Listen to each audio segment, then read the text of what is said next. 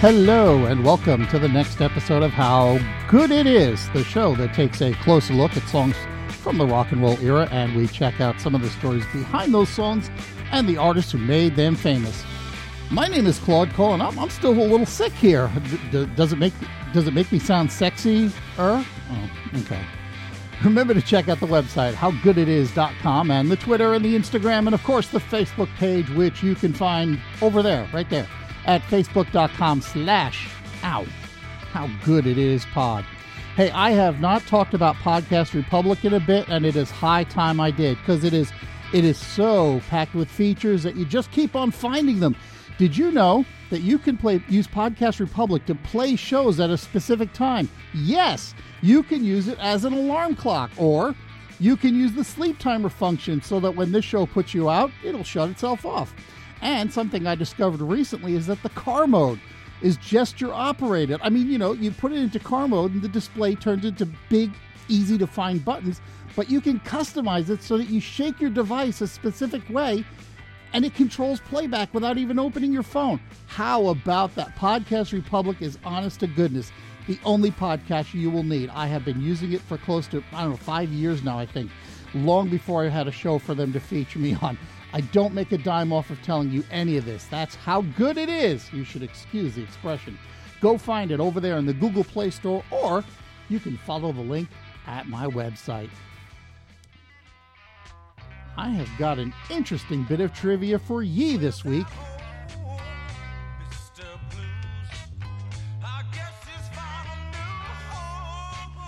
Moby Grape's self-titled debut album from 1967, with its various elements of pop, psychedelia, garage band sound, and maybe even a little bit of country, is nowadays considered one of the best rock albums of the entire 1960s. And to be sure, many artists have covered various tracks from the album, but Moby Grape's poor record sales early on were largely blamed on a specific circumstance surrounding the release of the album's singles, specifically the timing.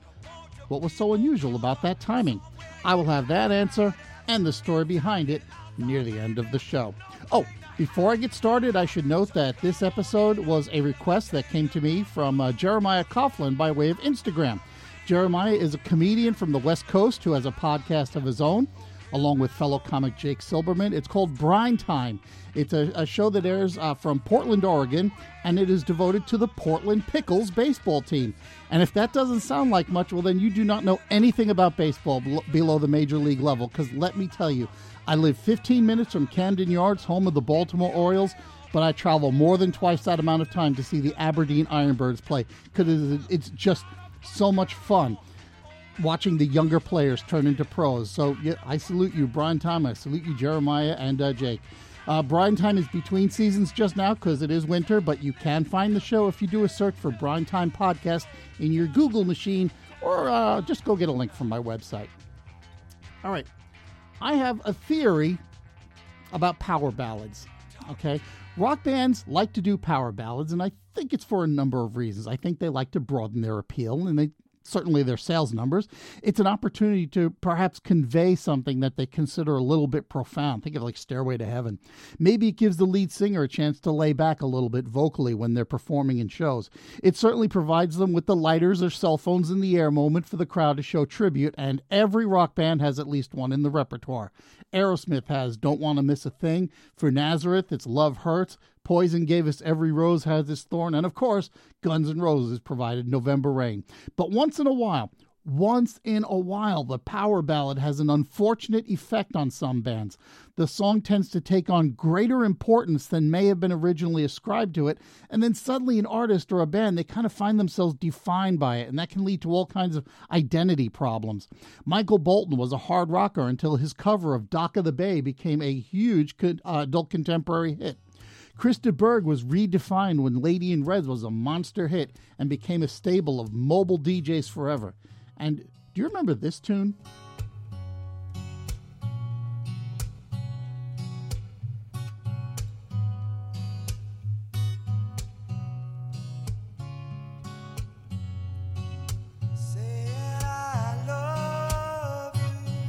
More Than Words was such a huge departure from Extreme's usual sound that when it started getting airplay, radio stations wouldn't even back announce it because they knew they would get blamed when somebody bought the album expecting more of the same, and never mind that the album's title is Porno Graffiti. It's almost like the time I was working in a record store and a sweet little old lady, I swear to God this is true, a sweet little old lady came in asking for an album by guitar god Joe Satriani, and it turned out she was buying it for herself, not her grandson, because we got to talking about it. Now, in that case, she turned out to be Joe's mother, and if you're listening, Joe, shame on you for making your own mother buy your album. But that one was a happy ending, and in the case of Extreme, it often wasn't. People would buy the album and say, "What is this? Bring it back." And I think the same kind of thing happened with Foreigner. Their fifth album, Agent Provocateur, was, in my opinion, it was some pretty solid work, although it took a little bit of a beating in the press. It wasn't their biggest selling album, but it was kind of ambitious with some extra synth and input from the Thompson Twins and, of course, Jennifer Holliday, but we'll get to that in a minute. As I said, it wasn't a huge seller. It was bigger than Head Games, but not as big as Four, but it also yielded their only #1 hit in multiple nations, and that's the song we're going to talk a little bit about today. Guitarist Mick Jones wrote the song, he says, in the middle of the night. He explained to the website Ultimate Classic Rock that he had been through a divorce and he had met somebody else who he was going to marry, and the band was feeling some of the pressure that comes with being in a band that's expected to sell millions of albums. And around that time, he and lead singer Lou Gramm were getting into what he called a Cold War situation. He had just returned to England from New York, and he was just kind of getting back in touch with himself. And so it was a very emotional period for him. So one night he's up at 3 a.m. and he sat down at the keyboard and he wrote a little bit of what eventually became I Want to Know What Love Is. He says he knew he had something right away, so he woke up his sleeping fiancée so he could play it for her. At that point, he had a few chords of the intro and the title. And as he told Ultimate Classic Rock, when he told her this title, she didn't take it well. She asked him, "What do you mean you want to know what love's it? We're about to get married." But they did get married, so I suppose he was able to smooth that one over. Now, while the rest of the band had a few suggestions here and there, this was largely Mick Jones' song, which was a departure from their usual pattern, which had Jones and Gramm as co-composers on most of their songs. And in fact, they're co-composers on practically everything else. I'm pretty sure everything else, really, on Agent Provocateur. And the story goes that Lou Gramm did indeed push back a little bit on I Want to Know What Love Is at first, thinking that it could move the band as a whole into an adult contemporary sound and away from their rock roots. But Jones rationalized it, saying in an interview with Billboard magazine that, hey, all of their albums have a couple of ballads on them. So while Gramm may have aired his opinion at the time, and given the earlier tension in the band, people started pointing to that as the reason for all the differences that led to Gramm later leaving and rejoining the band. And sure enough, Gramm did point to that as being one of the reasons he wanted to leave, so he wasn't helping matters any. But in the moment, he said his piece, and they all moved forward. Now, in addition to the basic band, Foreigner also brought in the Thompson Twins to assist with some of the synth work and the backup singing, and Tom Bailey in particular gets credited on the album for working on this track. And while that buzzy synthesizer does help with the sound, it still needed something else. Even as he was working on the song with the other band members, Jones began to envision the song as something bigger, trying to find a way to enhance it spiritually. He says he even considered approaching Aretha Franklin to get her to work on it. But, according to an interview with LouderSound.com, Jones said he was having lunch with a guy who ran a gospel music label. He sent over a bunch of albums, and one of them was by the New Jersey Mass Choir. When he heard them, he finally had the finished version in his head. So he drove out to New Jersey. Now, it's not 100% clear where they work out of, but I think it's Newark, and he watched them practice, and they were a fresh enough group that they had never worked on a mainstream album before. But he liked them, and he brought them in. Here's the thing. Having the New Jersey Mass Choir wasn't quite enough to get the project completed. They needed one more dose of intervention from God. About 30 choir members piled into the Right Track studio in New York City, and they did a few takes, but it still wasn't quite working out, Jones said. In that same interview, he explained that the choir got into a circle, held hands, and recited the Lord's Prayer, and that seemed to do the trick, because he said they managed to nail it the very next take.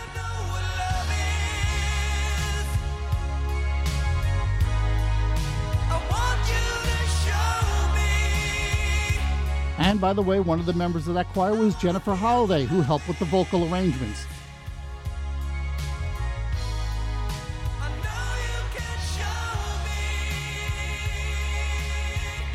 Jones said that he was in tears afterward, and it was a very emotional moment for him, in part because his parents were in the studio as well. Jones also said that shortly after they finished the song, he invited Atlantic Records president Ahmet Ertegun into the studio and told him, "Look, I just want to play you one song and hear what you think." And Ertegun reacted much the same way. He was tearstruck. Jones was floored by this reaction. Hey, this is the guy who discovered Ray Charles and Aretha Franklin. And you know what? I buy into that, because when they were touring to support this album, I actually got to go see them. And during the show, they brought out, I don't know if it was the New Jersey Mass Choir, because I was on Long Island for this concert, but it was a choir, and they came out and they sang, and it was definitely a very uplifting moment for everybody at the Jones Beach Theater. It was pretty amazing, let me tell you.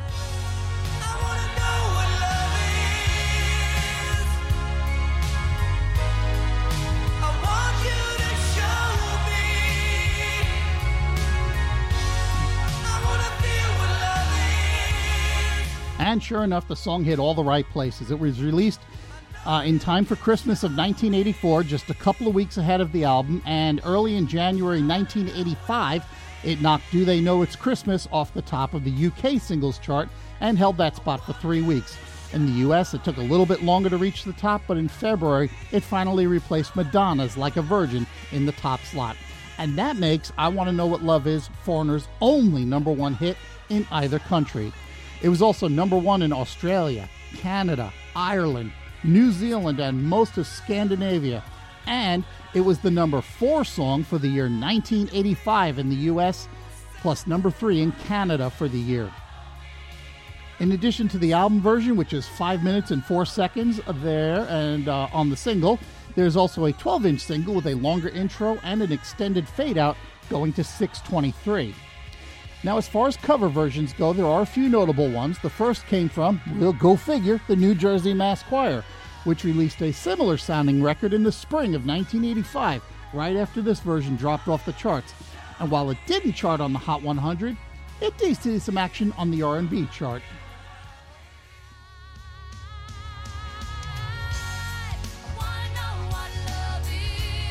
Australian performer Tina Arena recorded a cover in 1998 that went top 40 in Australia and top 50 across Europe. This version was produced by Mick Jones, who wrote an extended bridge for the song between the second and third choruses. And I'm not sure who's singing backup, but there's a strong resemblance to Lou Gramm there, enough that at first I thought he had been sampled. Listen to the extra bridge. Lord, help me to be strong on this road I travel on. When I'm lost and lonely, find me. My journey's just begun, and I'm not the only one. So I wanna know, I wanna know what love is. Yes, I found out. I want you to show me. I wanna feel. See, doesn't that guy sound a little bit like Lou Gramm? Oh yeah, I know you can show me. Show me what love is. In 2004, country singer Wynonna Judd released her cover of the song, featuring Jeff Beck playing a pretty bluesy electric guitar and Paul Franklin playing a subtle steel guitar. It's a little overproduced by Narada Michael Walden, but that's pretty much his thing. But I kind of like it.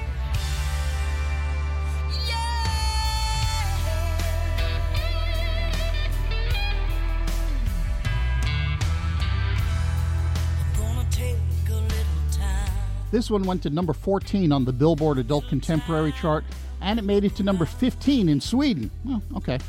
You can find this one on her album titled What the World Needs Now Is Love.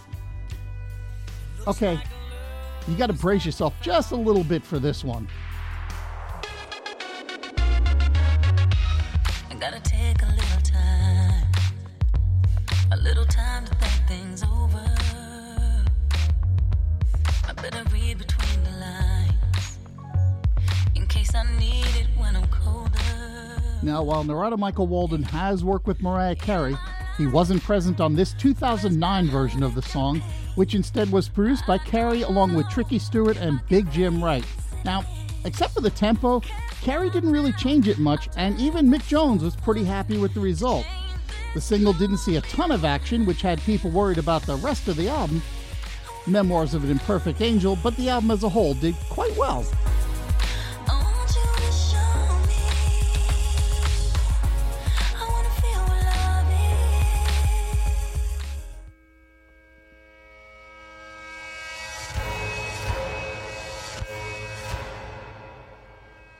And now, it's time to answer today's trivia question.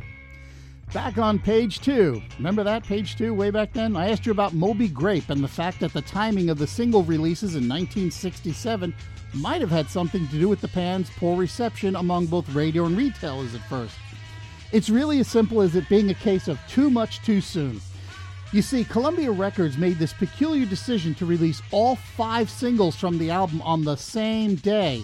It was basically a weird marketing stunt, but the net result was that Moby Grape became just one more counterculture band getting huge amounts of promotion. And while it got good reviews and eventually decent sales, the early perception is that Moby Grape was really way overhyped, and only one of the singles managed to reach the charts, that one being this track titled Omaha.